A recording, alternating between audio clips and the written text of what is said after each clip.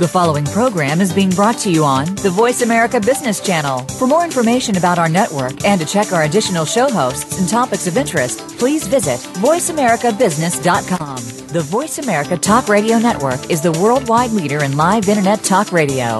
Visit voiceamerica.com. The views and ideas expressed on the following program are strictly those of the host or guests and do not necessarily reflect the views and ideas held by the Voice America Talk Radio Network, its staff, and management. Welcome to the Money Answer Show with host Jordan Goodman. Whether you are starting out, deep into your retirement, or somewhere in between, the Money Answer Show has the know-how to help you. Now here's your host, Jordan Goodman. Welcome to the Money Answer Show. This is Jordan Goodman, your host. My guest this hour is Larry Winget, who's written several books.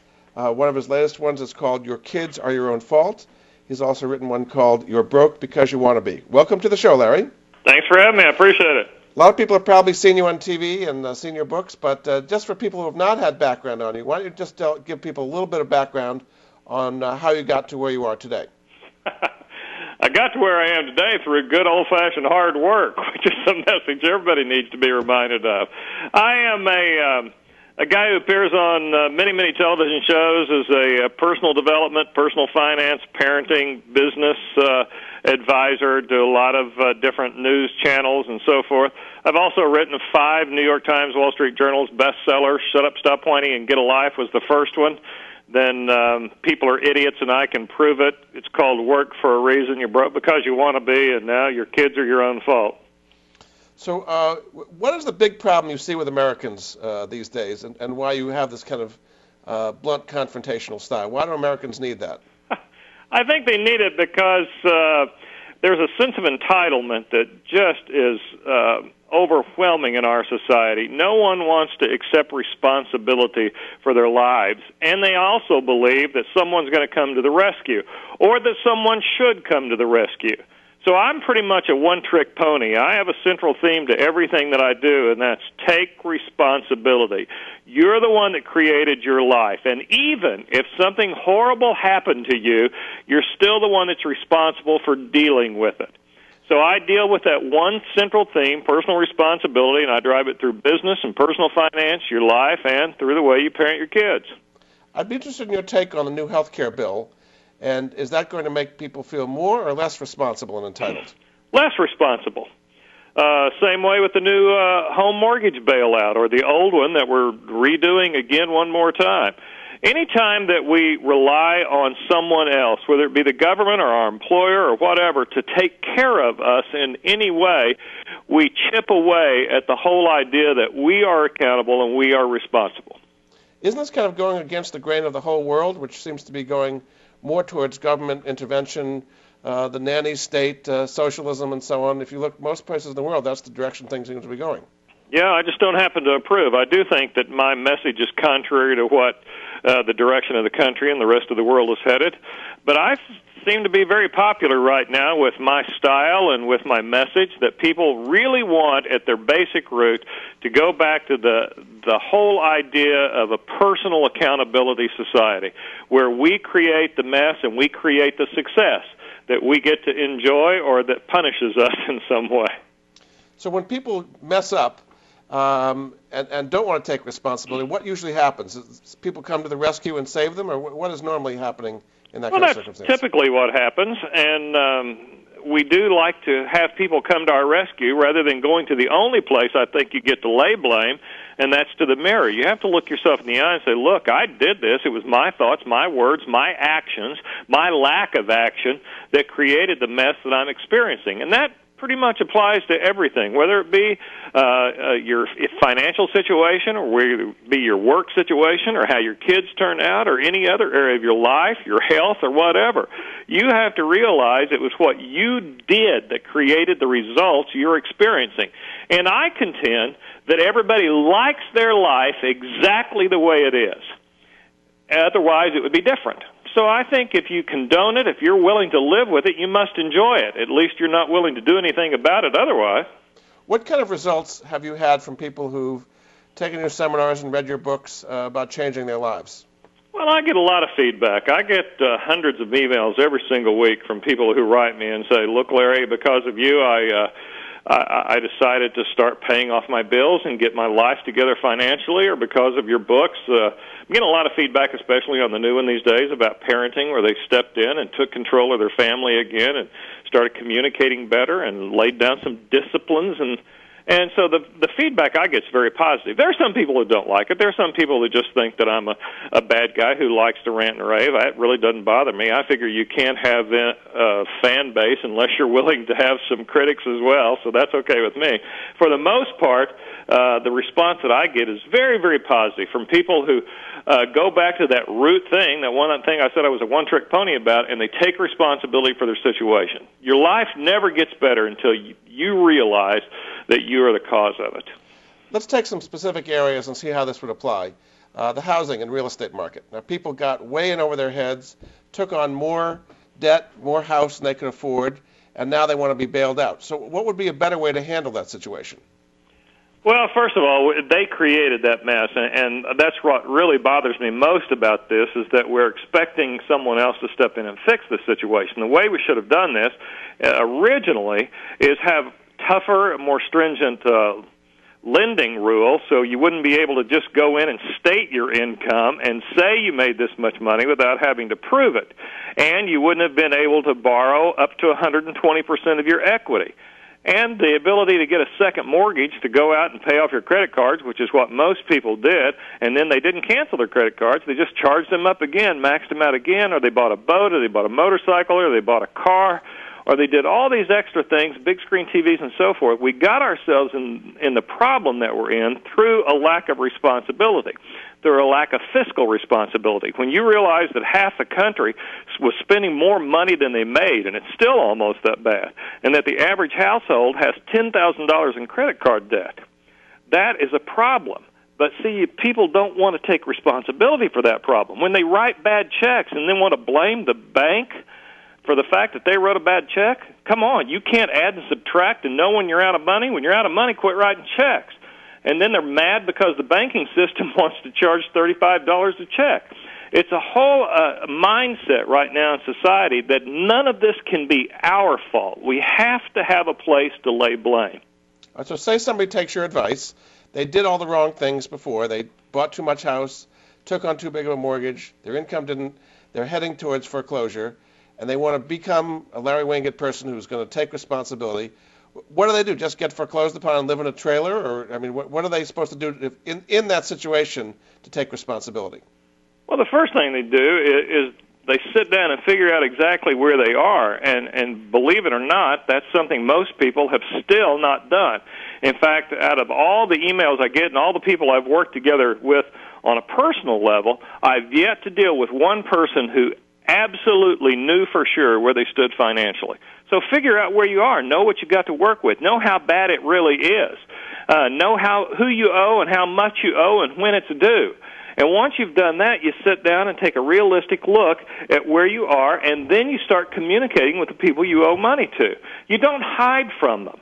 You don't just dodge your bills. You don't just say, hey, I tell you what, there's a new mortgage plan out there that if I get 90 days behind, someone will come to the rescue, and then stop making your payments, which is a whole concept right now that people think is okay. Strategic defaults, come on, it's immoral, it's irresponsible. You don't quit making your payments when you can afford to make your payments.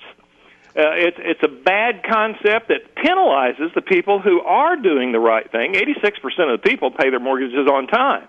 This is the so-called moral hazard that people are talking about, right? Is that the people who are doing the right thing feel like dumb if they're not getting all the bailouts that the people who did things wrong are getting. Exactly, and what a slap in the face. I was just on the news this week talking about this. What a slap in the face to the 86% of the people out there who are also, many of them, upside down in their mortgages. Their real estate isn't worth what they owe on it. And yet, they have a sense of commitment to their commitments. They understand the basic concept of a deal is a deal. They know that they gave their word, and they'll do everything in their power to make sure they keep making their payments. They'll do without, they'll save, they'll take extra jobs, they'll do what it takes, and yet they watch their neighbor who goes, my loan is higher than the value of my house, I'm going to just quit making payments. Or walking. People are doing that these days, right? Absolutely. That's what they gave it a fancy word, strategic default. Yes. And, I got an argument recently on one of the news channels about this where I said it was immoral. And they said, Larry, it may be immoral, but, and I go, whoa. There is no but after it may be immoral. If it's immoral, if it's wrong, you don't get an exception. You just don't do it.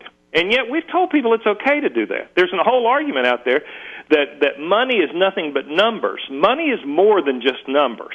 It does have ethics involved. It does have a sense of morality and integrity and responsibility that's involved. So let's go back to my question. Somebody's in that circumstance. They're taking responsibility. They want to do the right thing. They're way upside down in their house. They can't make their mortgage payments. Their foreclosure's coming. What should they do? Well, first of all, I'd say, can they make their mortgage payments, or is it just not convenient to anymore? What most of the studies are telling us is that people could, but they'd have to cut back on areas of their lifestyle. So look at your lifestyle. Mortgage should be your priority. The fact that you have shelter, that should be your priority. And yet people think that eating out is a priority. When the average household right now on a per-person basis spends $2,500 a year eating out, family 4, you could cut back $10,000 right there. That'd go a long ways against your mortgage payment.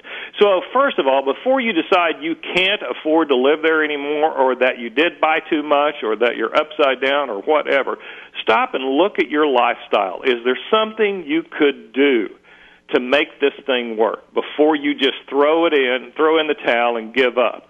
Are there things in your house that you could sell? See, I think we've told people way too long that it comes down to needs and wants. No, I think it's more than that. It's way past needs and wants. It goes to needs, wants, and then can't live without. Look at your life and say, what is it I cannot live without? In my opinion, what you can't live without is shelter. So the first thing on your list that you ought to be taking care of is your mortgage payment or your rent. So no one has to come to the rescue. Here's the problem. When people allow someone else to come to the rescue, they don't feel bad enough about it. I want major remorse. I want people to go, man, this was wrong of me. I ought to feel bad. But instead, right now, bankruptcies are on the rise, foreclosures, short sales, people walking away in strategic defaults. And there was a time in our society when that was a shameful thing. Now people don't feel the shame involved in any of that, and so they just have this attitude that, hey, if they can do it, it must be okay for me to do it. And we're forgiving people and writing it off as, oh, well, that's just what's happening right now in 2009 and 2010.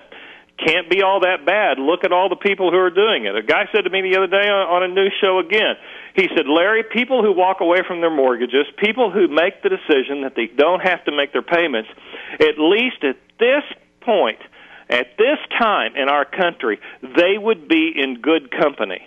And I said, what a sad realization about our country right now, that we would say someone doing that would be in good company. So there was a time that would be bad company. When people are making that moral judgment, what is the implication for the economy, when people are giving up and not paying their debts and walking away, as opposed to the old days where people held by their commitments?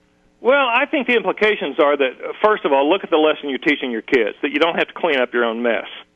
You wouldn't let your kid get by with it. Sadly, some people would, but you wouldn't let your kid get by with creating a huge mess and then letting them walk away and say, hey, Mom, you clean it up. You wouldn't think of allowing that to happen, but in essence, really, that's the lesson that you're teaching, is that you don't have to be responsible for the mistakes that you've made. See, one of the big things that I teach when it comes to finances is I do like that sense of remorse. I really want people to have that Jimmy Swaggart moment in their lives where they look to the heavens and say, oh, God, I was stupid.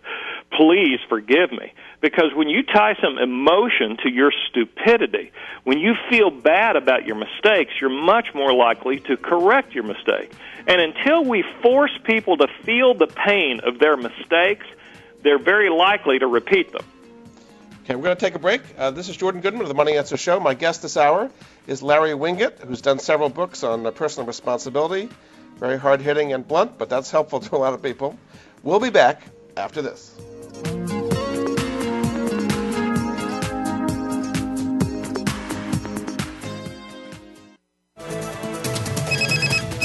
Up-to-date business and financial news. Call now and get the financial information you need. 866-472-5790. 866-472-5790. The experts are here. Voice America Business Network.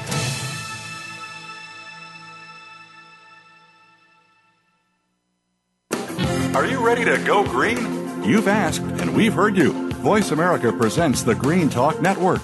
Environmental topics are at the forefront of our society, and the Green Talk Network is here to keep you up to date on the latest trends and new innovations for the eco-conscious lifestyle. We'll help promote a variety of ideas on the environment, from global warming issues to how you can become more eco-friendly in your daily activities. Be a part of the solution, not the problem. Visit the Green Talk Network page on voiceamerica.com and tune in to help spread the green. Jordan Goodman has created the Money Answers Network to put at his listeners' fingertips the very best personal finance products and services that he has found in his 30 years of research. If you have a money question, Jordan Goodman has a money answer. To find out more, go to www.moneyanswers.com. The Money Answers Network features top products and services in virtually every area of personal finance, car buying and leasing, college financing, credit debt, financial planning, investing, insurance, legal services, mortgages, retirement planning, wills, and more. Only businesses that have demonstrated excellence in both their products and services are invited to become members of the Money Answers Network. The public can sign up for membership in the Money Answers Network at no charge in order to be apprised of the latest useful resources. To learn more, visit www.moneyanswers.com. Get ahead with Money Answers. Income Property Investment Talk with Peter Mosca and Dean Issa provides homeowners and investors eager to invest well in real estate the knowledge, resources, and tools necessary to generate significant wealth. Our focus will be the paradigm. Live where you want. Invest where it makes the most sense. Listen live to the brightest minds in real estate investment every Wednesday morning at 8 a.m. Pacific on the Voice America Business Channel. That's Income Property Investment Talk with Peter Mosca and Dean Issa, where America learns to invest. From the boardroom to you, Voice America Business Network.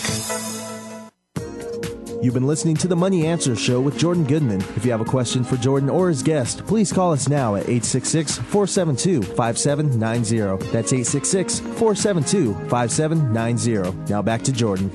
Welcome back to the Money Answers Show. This is Jordan Goodman, your host.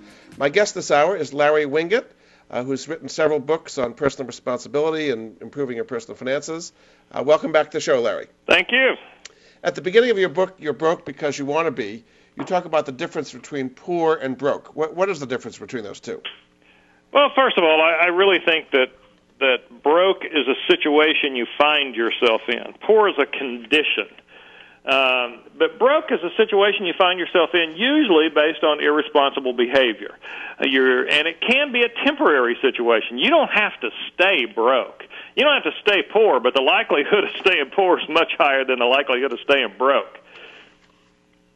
And so what is the attitude adjustment that people need to make so that they're not broke anymore?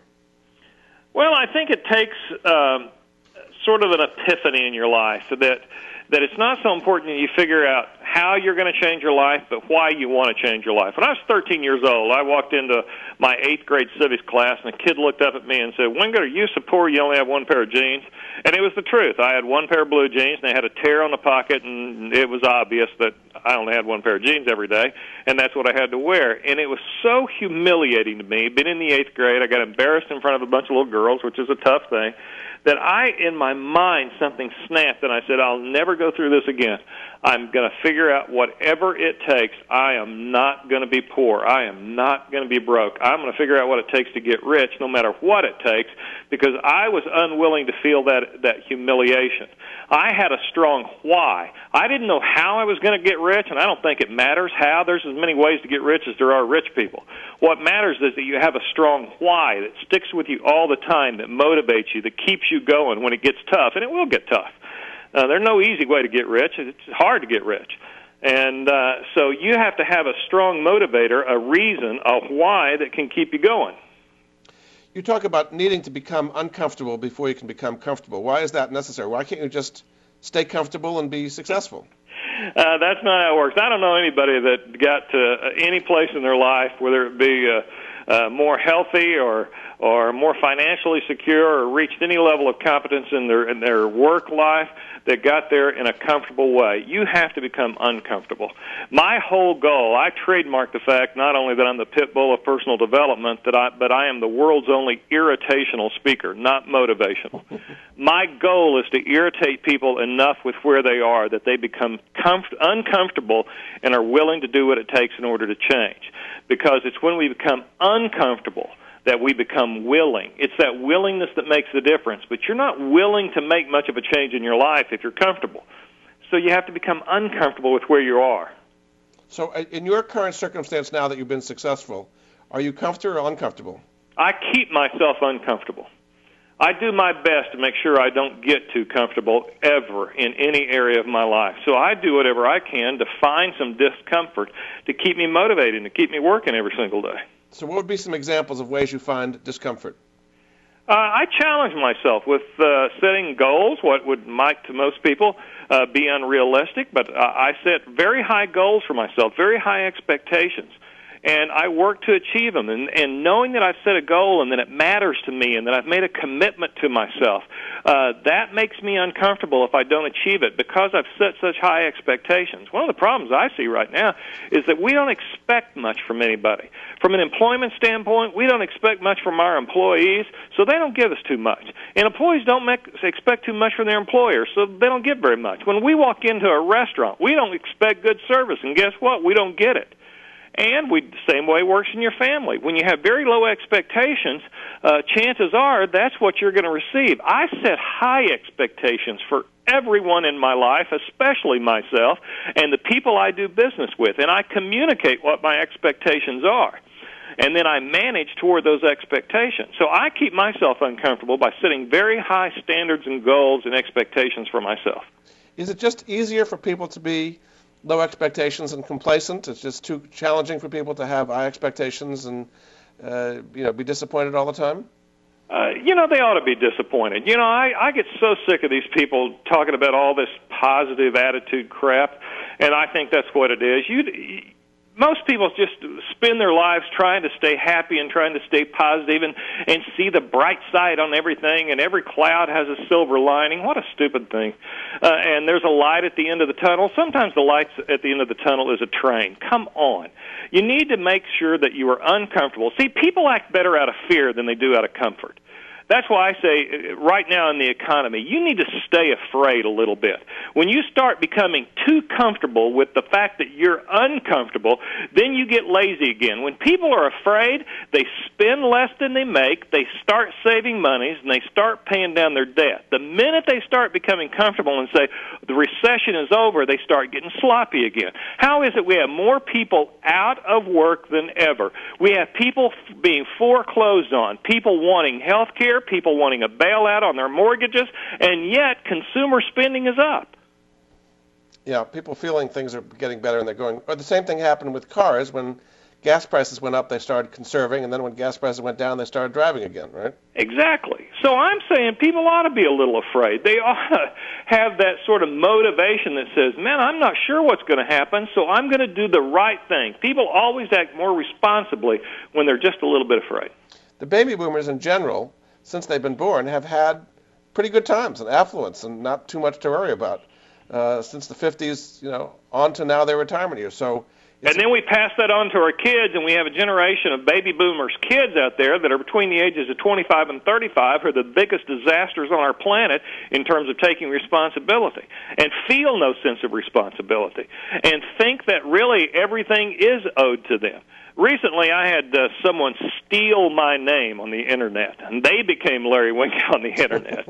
And it was just amazing that it could happen to me. And when I finally got in touch with the guy and contacted him, he said that what he was really trying to do was get my attention so he could spend some time with me. And I went, really, what an odd way to go about it.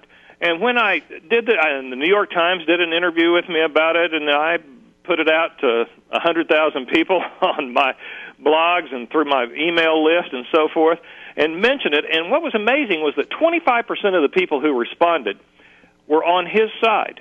thinking it was perfectly fine that this guy could go in and take my name and squat on it and then negotiate the fact that I would have to buy it from him or trade something of value for it. They thought it was okay, and I thought, what a sad commentary on our society, that people actually at this point think it's okay to take something that doesn't belong to you. But that's kind of what the baby boomers' kids' generations, that's how they feel. Is this what you talk about in Your Kids Are Your Own Fault? Yeah, I do mention it in that book, yeah. So basically you're saying that because the baby boomers had affluence and had it pretty easy, the same kind of attitude is passed on to their kids, and it goes, which is the opposite. I mean, their parents, who might have gone through the Depression, did not have it easy, right? So, yeah, which is kind of amazing. They had a tough bunch of parents out there. Your parents were probably tough. My parents were tough. Right. They set high expectations for me. They created in me this work ethic. And, then we did it, and we got soft, and then we passed that softness on to our kids. But we forget somehow that the reason we had it so good is because our parents worked so hard. So you're saying that kind of motivation is lost. Now, do you think with the economy being down and people getting foreclosed upon and losing jobs and all the traumatic things that are going on there, that was going to reinvigorate the sense of fear and hard work and so on that we had in the Depression? I think that there's a possibility that could happen. I'm afraid, though, that if our expectation is that someone's always going to bail us out, then I think we really risk losing that lesson, which would be a shame. There's a lot of good that could come out of a recession. There's a lot of good that can come out of all the rampant unemployment. See, one of the things that really is a good thing is that when people are afraid, they really will pay down their bills. They really will start to save. They really will make sure that they've got a cushion in case things get worse. They'll start spending less than they earn. That's a good thing. Also, when there are a lot of people unemployed, when you go to work, you work. When things are really good, it didn't matter. You could go to work and slough off, and if you got fired, no big deal. Your employer can't say anything about why they fired you anyway. And there are a lot of jobs. You can walk right next door and probably get a job, and it won't be a problem. When things are bad like they are right now, and unemployment is at an all-time high for many, many years, you got to go to work and work, because if you lose your job, you may not have another job for a year. Kind of reminds me of what Obama's been saying, is we don't want to let a good crisis go to waste. Well, and that's true. I don't think we should let a good crisis go to waste. And I might approach it differently, but I would say that there is a lesson in here that people need to learn. And if we don't learn the lesson, we're going to be doomed to repeat it. And a lot of the lessons that could come out of this thing, I'm afraid we're letting slip through our fingers. How do we compare with other countries around the world? Do they tend to have more of a sense of responsibility, and they haven't had it easy? In China and Korea and Germany and other places, is this pretty much an American disease? No, there are other countries with the disease. Not very many Asian countries, though. They do have a higher sense of responsibility and certainly a better work ethic than I think we do, and consequently, they're kicking our butt in lots of areas. Look at the way the United States compares in education, though, to the other countries. I mean, we rank 27 out of 29 in almost all areas. We rank so poorly in the areas of math and the areas of communication skills and so forth, that we have just become sloppy and lazy and undereducated and undermotivated and over-medicated to the point that we're not achieving all the great things that we have the capability of achieving. I mean, this is not what people are saying. Parents say they want a rigorous education for their kids. Politicians are saying they want higher standards. This is going against what people say. You're just saying it's not what people are doing. Well, that's the basis of my book, People Are Idiots and I Can Prove It. That one sentence you just said, that there is a huge contradiction between what we say we want and what we actually do. And that's why I wrote a book called People Are Idiots. The way you prove it is that there is a contradiction. People say they love their kids. I ask them in every big seminar I do, how many of you love your kids? Everybody raises their hand. You want great kids. And then I say, I have to say that's a load of crap, because according to the American Parenting Association, the average parent spends 3.5 minutes per week in meaningful conversation with their children. We're going to take a break. Very good. My guest this hour is Larry Winget, whose book is called You're Broke Because You Want to Be, and his new book is called Your Kids Are Your Own Fault. We'll be back after this.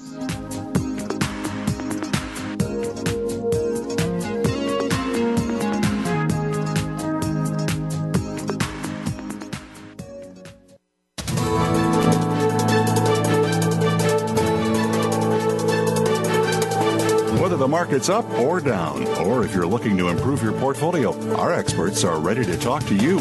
Call now. Toll free, 866-472-5790. That's 866-472-5790. Voice America Business Network.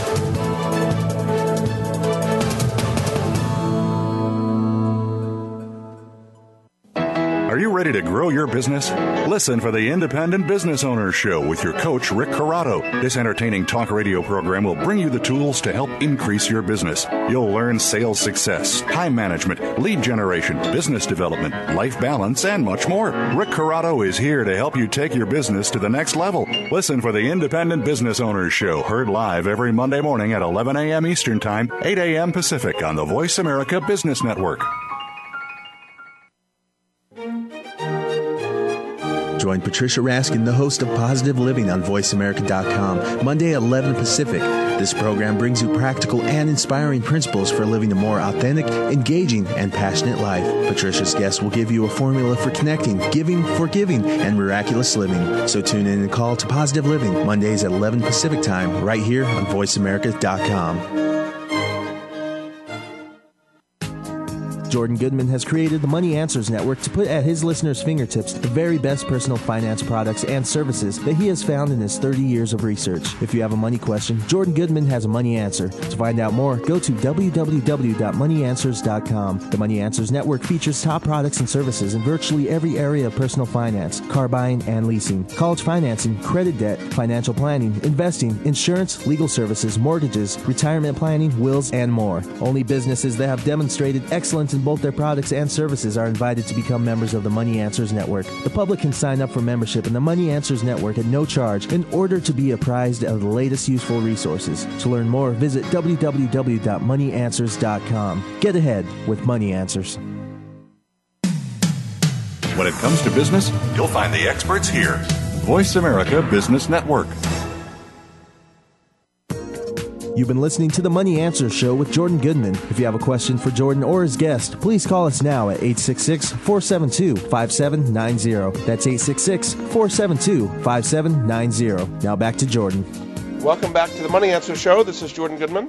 My guest this hour is Larry Winget, who's written several books about personal responsibility. Before we get back into it, Larry, just tell people about your website and blogs and various ways they can find out more about what you do.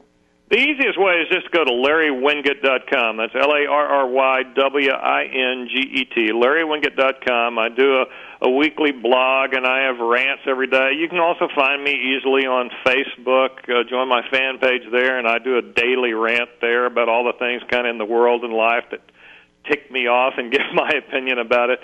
So, and then all my books are available in any of the bookstores. You can also go to YouTube and see all my video clips from my news appearances and so forth. And do you answer people's emails and blog questions and so on? Everybody does get a personal response. I don't answer personally every single one of them because, believe me, we get thousands a month. But everybody does get a personal response. Some of them are priceless, and I do take the time to personally get involved. I always respond on Facebook, and I'm very active on the threads that I post there, and I usually respond on the blog as well. And what's the theme of what you're hearing from people these days? People actually find my message pretty refreshing. They are ready for somebody to step in and just say, let's cut the BS, let's get to the heart of the matter. We have a crisis on our hands in a lot of different areas, and what are we going to do about it? And most of them would agree with my philosophy is we have to take responsibility for our situation, stop counting on someone else to come to the rescue, and start making sure that we take care of ourselves physically, emotionally, and from a financial standpoint, certainly, as well as with a stronger work ethic. What are the political implications of what you're talking about? I mean, the whole Tea Party movement seems to be coming out of the sense of personal responsibility. We shouldn't be borrowing against our grandchildren's future to finance things now, and both parties are basically evil. And what are the political implications of what you're saying? I think you're going to see a lot of people who are maybe like me, who's in the past I was like a Reagan Democrat and sort of a middle-of-the-road kind of guy, and I sort of looked at things and said, what makes sense right now, and voted accordingly. And recently I said, I just can't go with either extreme right now, so I think you're going to see more people do what I've done and register as independents. And you're going to make both sides work for your vote. Both sides have to make sense. And then you're going to pick according to what makes sense. Sadly, right now, I think we've become so hyper-partisan. And part of what we're seeing in the news media on both sides is this hyper-partisanship that's just based in meanness. So if one side says it, it can't be a good idea because the other side said it. And so we don't know how to talk to each other. We don't know how to meet in the middle, and we don't know how to just take action on legislation that makes sense to both sides. We have to have the party line and toe the party line because we're not willing to compromise and meet in the middle. Yeah. Okay, we were talking before about the kind of mixed messages that were people... Exactly. Oh, yeah, we were talking about the reason I wrote the book, People Are Idiots, is the fact that, we say what we want and then we do exactly the opposite. And the example I gave before we went to break was the fact that we say we want to have great kids, and yet statistically we spend 3.5 minutes a week in meaningful conversation. We say we want to have healthy kids. You bet everybody wants their kids to be healthy, yet... statistically, we're raising for the very first time in history a generation of kids who are not going to outlive their parents simply because of the obesity problem. We're killing our kids one French fry at a time because we don't have the guts to say, no French fries, we're not going there, and you're going to learn to eat vegetables. We don't have the guts to do that as parents. Look at the way we run our finances. I don't know anybody who doesn't want to be rich. Ask anybody on the street, do you want to be rich? You bet I do. Really? Then why do you spend more money than you make? Really, that'd be the first thing you could do to start getting rich. Stop spending more money than you make. And so we talk a pretty good game. We're just not very good at delivering that game. Everybody wants to live a long time, yet a huge portion of our society still smokes cigarettes, and every cigarette you smoke kills you 13 minutes earlier. We have 2/3 of our society right now that's obese. We are doing dumb things to our bodies. We're doing dumb things with our kids. And we're ruining our jobs. You bet I want a promotion. I don't want to get laid off, and yet you can't bother to get here on time. You call in sick to make sure you use up every one of your sick days. Your book, it's called Work for a Reason, gets at kind of employee responsibility and so on. What are some things that employees are not doing that they should be doing that would make the workplace better? The same thing that everybody ought to be doing in life, which would be extra. You need to, right now, when times are hard, you need to be doing a little extra. You can't do the basic minimum. That's why they make minimum wage. It's for minimum effort and minimum skill. And so if you want to make more money, you have to make yourself more valuable. People who make $5 an hour make $5 an hour because they provide $5 worth of value, and it takes them a whole hour to do it. People who make $5,000 an hour provide $5,000 worth of value, and it takes them an hour to do it. The difference is not the hour. The difference is the amount of value you bring to that hour. So look at yourself at work and understand that job security is based on the fact that you bring more value to the job than you cost, and you have to bring more value to the job than your coworkers. That's job security. What should employers do to encourage their employees to provide that kind of value? I think employers need to take a harder line. I really do, and I think it's sad that if I've got an employee that isn't doing the job, that I just can't walk in and say, "Listen, you're being an idiot. You don't bother showing up. You're not working. I'm going to fire you." Sadly, we've got to the point that we're also sue happy. That's hard to do these days. But I think that's a shame. I think we need to remind employees is the fact that I don't pay you to be happy at work. I don't pay you to do anything but do your job. Focus more on results. And the people that get the best results are the people who fare the best in the business world. Life is about results. Business is certainly about results. I remind employees all the time that businesses exist for one reason and one reason only. It's not to make you happy. It's not to give you a great place to work. It's not to make sure that you've got health insurance. It's not to make sure of any of the things you think it's about. Businesses exist for one reason: profits. And the more that you contribute to that business's profits, the more valuable you are to that business. Help that business be profitable so they can stay in business and keep providing all those other things that you want. But don't forget that it's their profitability that allows them to provide those benefits for you. Help them be more profitable. But aren't companies today kind of being vilified for being profitable? I mean, particularly on Wall Street. Don't you think that's a shame? And insurance companies have been vilified during the whole healthcare debate for earning profits. This is a horrible thing. We just took away the student loan business from banks because they were making profits at this. This was all considered horrible things that people are being profitable. I know, and I think that's a darn shame that we've made it wrong to be profitable. Somebody wrote me on my Facebook this week, right on my wall, said, Larry, that whole capitalism thing hasn't worked out so well for us in our country. Maybe we ought to try something else. And I immediately responded with, you're a total idiot. It's that capitalism thing that gives you work every single day so you can afford to buy the computer you're sitting in front of and pay the Internet fee so you can say this stupid stuff on the Internet. Capitalism is not to blame here. Greed is not even to blame here. It's irresponsible people that are to blame here. What I try to remind people of, and I've been standing on stages around the world for the last 20 years talking about business and finance and so forth. And that's why I finally wrote a parenting book. You can't get, my dad told me when I was a little bitty boy, you can't get a good deal from a bad guy. You can't tell a business, do this, give them a set of tactics, and you'll be more successful if you have bad people running the business. You can't expect government to do the right thing if we have bad people in government. You can't expect people to pay their bills if they're bad people. This goes back to the basic sense of integrity and honesty and responsibility that we need to teach our kids to make sure that we're raising good people who do the right thing every time, regardless of situations and regardless of conditions. We don't have that now. You have a series of myths. I just thought we'd briefly go over some of these things. One is that money won't bring you happiness. Why do people believe that? Well, money won't bring you happiness is a myth. I think money will bring you happiness. Okay. I think people who say that money won't bring you happiness, those are people who don't have much money. I know that I spent a good portion of my life broke, and I grew up dirt poor in Muskogee, Oklahoma. And I can tell you right now, I am much happier because money brings you freedom, and freedom brings you happiness. When you're not worried about the fact your bills are paid, that will make you happy. When you know you have money in the bank in case a crisis happens, that will make you happy. So the whole idea money doesn't bring you happiness, that's stupid. Of course it does, because money brings you freedom, and freedom does make you happy. And then you say people think money won't buy you friends. What's wrong with that? Well, money won't buy you friends, but it will allow you to hang around with a different class of people, more commensurate with what you want out of life. When you realize that your income is going to be, on average, that of your 5 closest friends.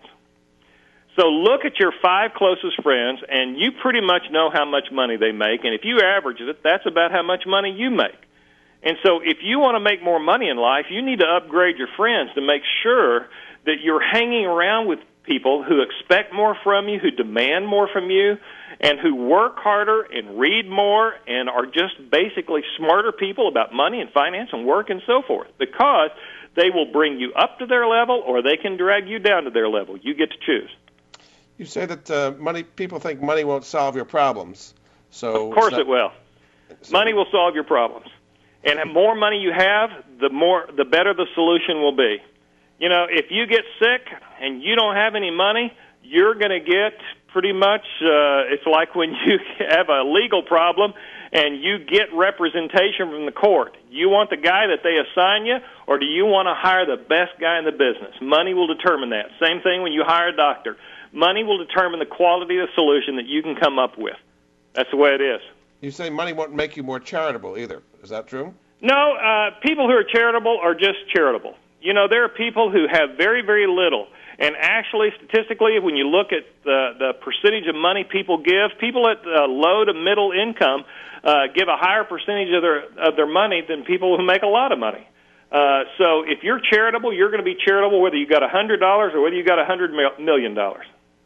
You say money won't give you a better marriage, or people think that's true. Is that true? You know, when the number one cause of divorce in our country is about money, I don't think that money is really going to give you a better marriage. It can allow you some freedom so you can focus on the other things, but it won't necessarily give you a better marriage. Very good. All right, we're going to take a break. This is Jordan Goodman of the Money Answer Show. My guest this hour is Larry Winget, who's telling it like it is. His latest book is called Your Kids Are Your Own Fault. And we'll be back after this.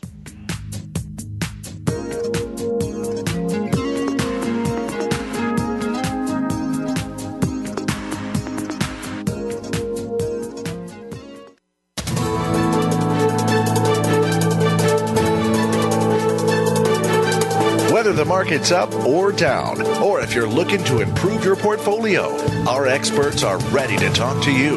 Call now toll free 866-472-5790. That's 866-472-5790. Voice America Business Network.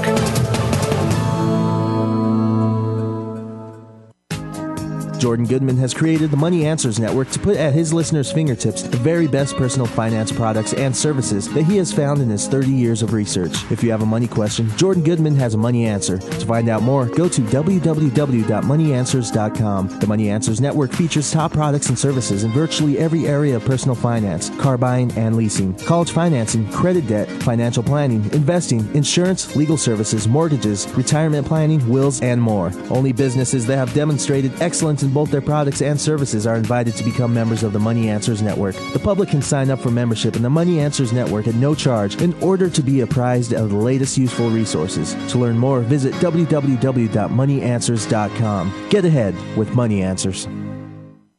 When you were young, did you feel free to daydream? Were you full of questions such as why, how, and what if? Did you allow yourself to be carefree, to dance and sing? Did you create just for fun? Want to feel that way again? Reclaim your natural curiosity and creativity with Dr. Carol Stalcup on Stargazing Stories, sparking your creativity. Revitalize your life, work, and relationships. Be more playful, be bold, imagine, explore, and live more creatively every day. Tune in Wednesdays at 11 a.m. in the East, 8 a.m. in the West on Seventh Wave Network. Are you ready to talk football with the greatest wide receiver player and coach in NFL history?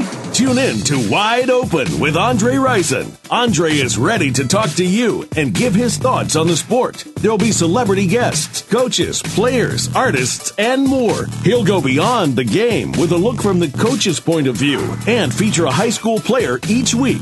Tune in to Wide Open with host Andre Rison, featured Thursdays at 6 p.m. Eastern Time, 3 p.m. Pacific Time on the Voice America Sports Channel.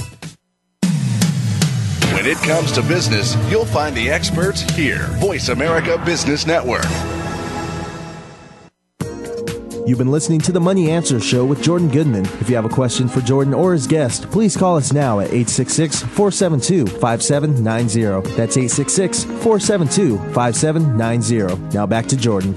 Welcome back to the Money Answer Show. This is Jordan Goodman, your host. My guest this hour is Larry Winget, who's written several books. His latest one is called Your Kids Are Your Own Fault. His website is LarryWinget.com. Welcome back to the show, Larry. Thank you. One of your books is called The Idiot Factor, The 10 Ways We Sabotage Our Life, Money, and Business. What are some of the ways we sabotage ourselves? Well, primarily, I think we sabotage ourselves, and I used to just say we were stupid, lazy, and didn't care. I had 3 ways, and then I decided I really needed, the more I dealt with stupid people, I had to come up with 10 ways. The first one is stupidity and ignorance, though. Now, I have a distinction between those, and I know those are strong words and offend people. That's why I use them, by the way. Stupid means is much different than ignorant, in that ignorance means you don't know any better. And it's fine not to know any better. You can get by for a while with not knowing certain things. Like if you don't know how to play golf, that's fine. Nobody cares. You can live and die an entire life and not know how to play golf. Who cares? But if you don't know how to be basically successful, how to manage your money, and how to be healthy, it's not okay to be ignorant about those things. So you got to get some information. Then you move over into stupid. Stupid means you have the information. You're just not willing to do anything with it. And so you have to become willing to do what it takes. If you're not willing to do what it takes, that really does, in my opinion, make you stupid. To know what it takes to be successful and not be willing to do it is, to me, is just pitiful. And that's coming out of the entitlement factor, right? Yeah, exactly. Yeah. And then I think the third big one is laziness. Sadly, we've just reached a point in our society where people are lazy. We spend on average 6 hours a day in front of the television. Very few people will do any sort of physical activity. They won't even stand up. That's why we have 2/3 of our society who are obese. And so the laziness factor is incredible right now. And so when you realize that people don't know what it takes to be successful, then they know and aren't willing to do it, then they're just too lazy to take action on it, I think that's just pitiful, just pitiful. So if somebody is stupid, lazy, and ignorant like that, and they're confronted with your message about personal responsibility, I mean, do they have a light come on and say, "Oh, you're right, I should change everything," or do they just can't take it in? I think sometimes they do have the light, depending on how much they hurt. You see, I think sadly right now we allow people to suffer, but it's very comfortable to suffer right now. In the old days, and everybody learns differently, we allowed people to fall face down and hurt. And I'm one of those guys, I have to kind of learn the hard way. That's how I learned everything. I had to go face down in failure. It had to hurt before I was willing to really start to wake up and start to make some changes. Depends on how much you're hurting. You need to feel the pain of the consequences. I believe when people feel pain of their consequences that they're willing to do whatever it takes in order to turn their lives around. I mean, the reason we put the social safety net in, like from Roosevelt on, is to prevent that kind of hurt where people were really hurt badly in the Depression. You're saying that was a bad idea to put in the social safety net? Well, I think that there are going to be people who need help for a while. And I think everybody can use a helping hand from time to time. But when we make that helping hand a way of life and we end up with fifth-generation welfare recipients, I think that's the step too far. I think that what we have to do is help people for a short period of time. For instance, right now, when you want to make it real current, I don't think we're helping people by extending unemployment benefits. Mm-hmm.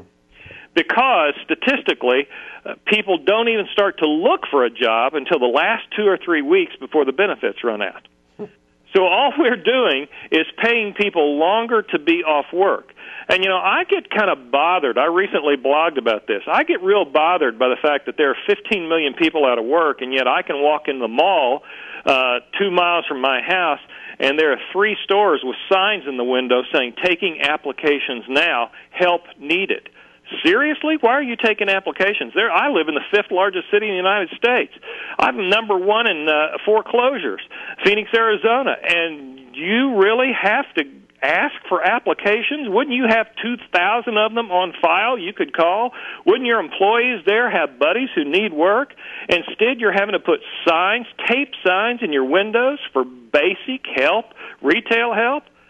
So you're saying there's a lot of jobs Americans don't want to do because they're beneath it. I recently had a guy write me on my blog and say, "Larry, I'm tired of looking for a job. I'm worth more than $10 an hour." Really? You're worth more than $10 an hour. You'd rather take taxpayer money and sit at home because your unemployment check is $400 a week than go out and work for $10 an hour? See, that goes back to that entitlement thing, that a guy feels better about doing nothing than he would about not getting a whole lot of money and working for it. You see, there was a time when we felt good about the work that we did. And sadly, we do think we're too good for the jobs that are available. When you look at the big picture, that's one of the reasons we have an immigration problem, because Americans aren't willing to work for that much money, so we have to find somebody to do the work. Yeah. On a global scale, are we going to be overtaken by kind of the Asian work ethic? Because they are willing to work hard for much lower wages than we are. They don't have as much of an entitlement compared to Europe, where they do have a kind of entitlement culture as well. Well, I sadly think we're moving more toward the European concept, where we don't have to work very hard. I think on a global basis, if you look at the United States, I'd like to see us get back into making things again. I'd like for people to have a sense of accomplishment instead of a sense of entitlement, that they feel good about what they've done, not just based on the fact that they exist. If you take that back to one of the things I think is a real problem in society right now, and one of the reasons I wrote the book, The Parenting Book, is that we've got to move away from this trophy-based society where everybody gets recognition just for showing up. Mm-hmm. Everybody gets a trophy.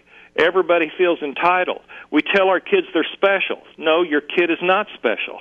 Your kid is special to you because they were born to you. To the rest of us, they're going to have to do something. But we've gotten away from that sense of accomplishment and a rewarding accomplishment. Instead, now we reward just because you you exist. Indeed. So as we close the show, what are some concrete things people can do if they now have the lights turned on and they have the sense of responsibility to turn things around and not be kind of in this entitlement zone? Here's what I would tell people first to do. Write down where you are in every single area of your life. Look at your life with pen and paper. Don't just think about it. Write it down. When you write it down, it becomes much more real. Then write down the way you'd like for your life to be. In terms of your money, in terms of your health, in terms of your relationships, everything. Write down the way you'd like your life to be. And then ask yourself, what am I willing to give up in order to make that happen? You see, we have a tendency to think about life and success and money and health and all those things, and how do I get more of it? You don't get more of anything. You give up what it's keeping you from achieving those things. So what are you willing to give up? Life is always about giving things up that are standing in our way. Know what you need to give up and then go to work on that. And this is something you've done in your own life, you're saying? Absolutely. I'm constantly assessing where I am, where I would like to be, and what I'm going to have to give up. Time wasters, activities, people, things that I've got to give up in order to achieve what I want. So what would be an example of something you've given up recently that paid off for you? Chocolate. Okay. Seriously, I decided I wanted to lose 10 pounds in the next 3 months, and I was going to increase my exercise, and I was going to start eating smarter. I love chocolate just about better than anything on this earth, so I decided I'm going to take a sabbatical from chocolate, and I was going to take a sabbatical from some of the things that ate up my time during the day, and I was going to spend more time at the gym. And it works. That's all you have to do. Decide what you're going to give up. You don't go get healthier at the gym. You give up the things that are keeping you from being unhealthy. In my case, it was chocolate and time wasters that kept me away from the gym. Terrific. All right, well, thanks so much. My guest this hour has been Larry Winget. His latest book is called Your Kids Are Your Own Fault. Some of his other books are The Idiot Factor, You're Broke Because You Want to Be, and it's called Work for a Reason. Thanks so much for being on the Money Answer Show, Larry. I appreciate it. Thanks for having me, Jordan. Thank you, and we'll be back again with another edition of Money Answer Show next week. Goodbye for now.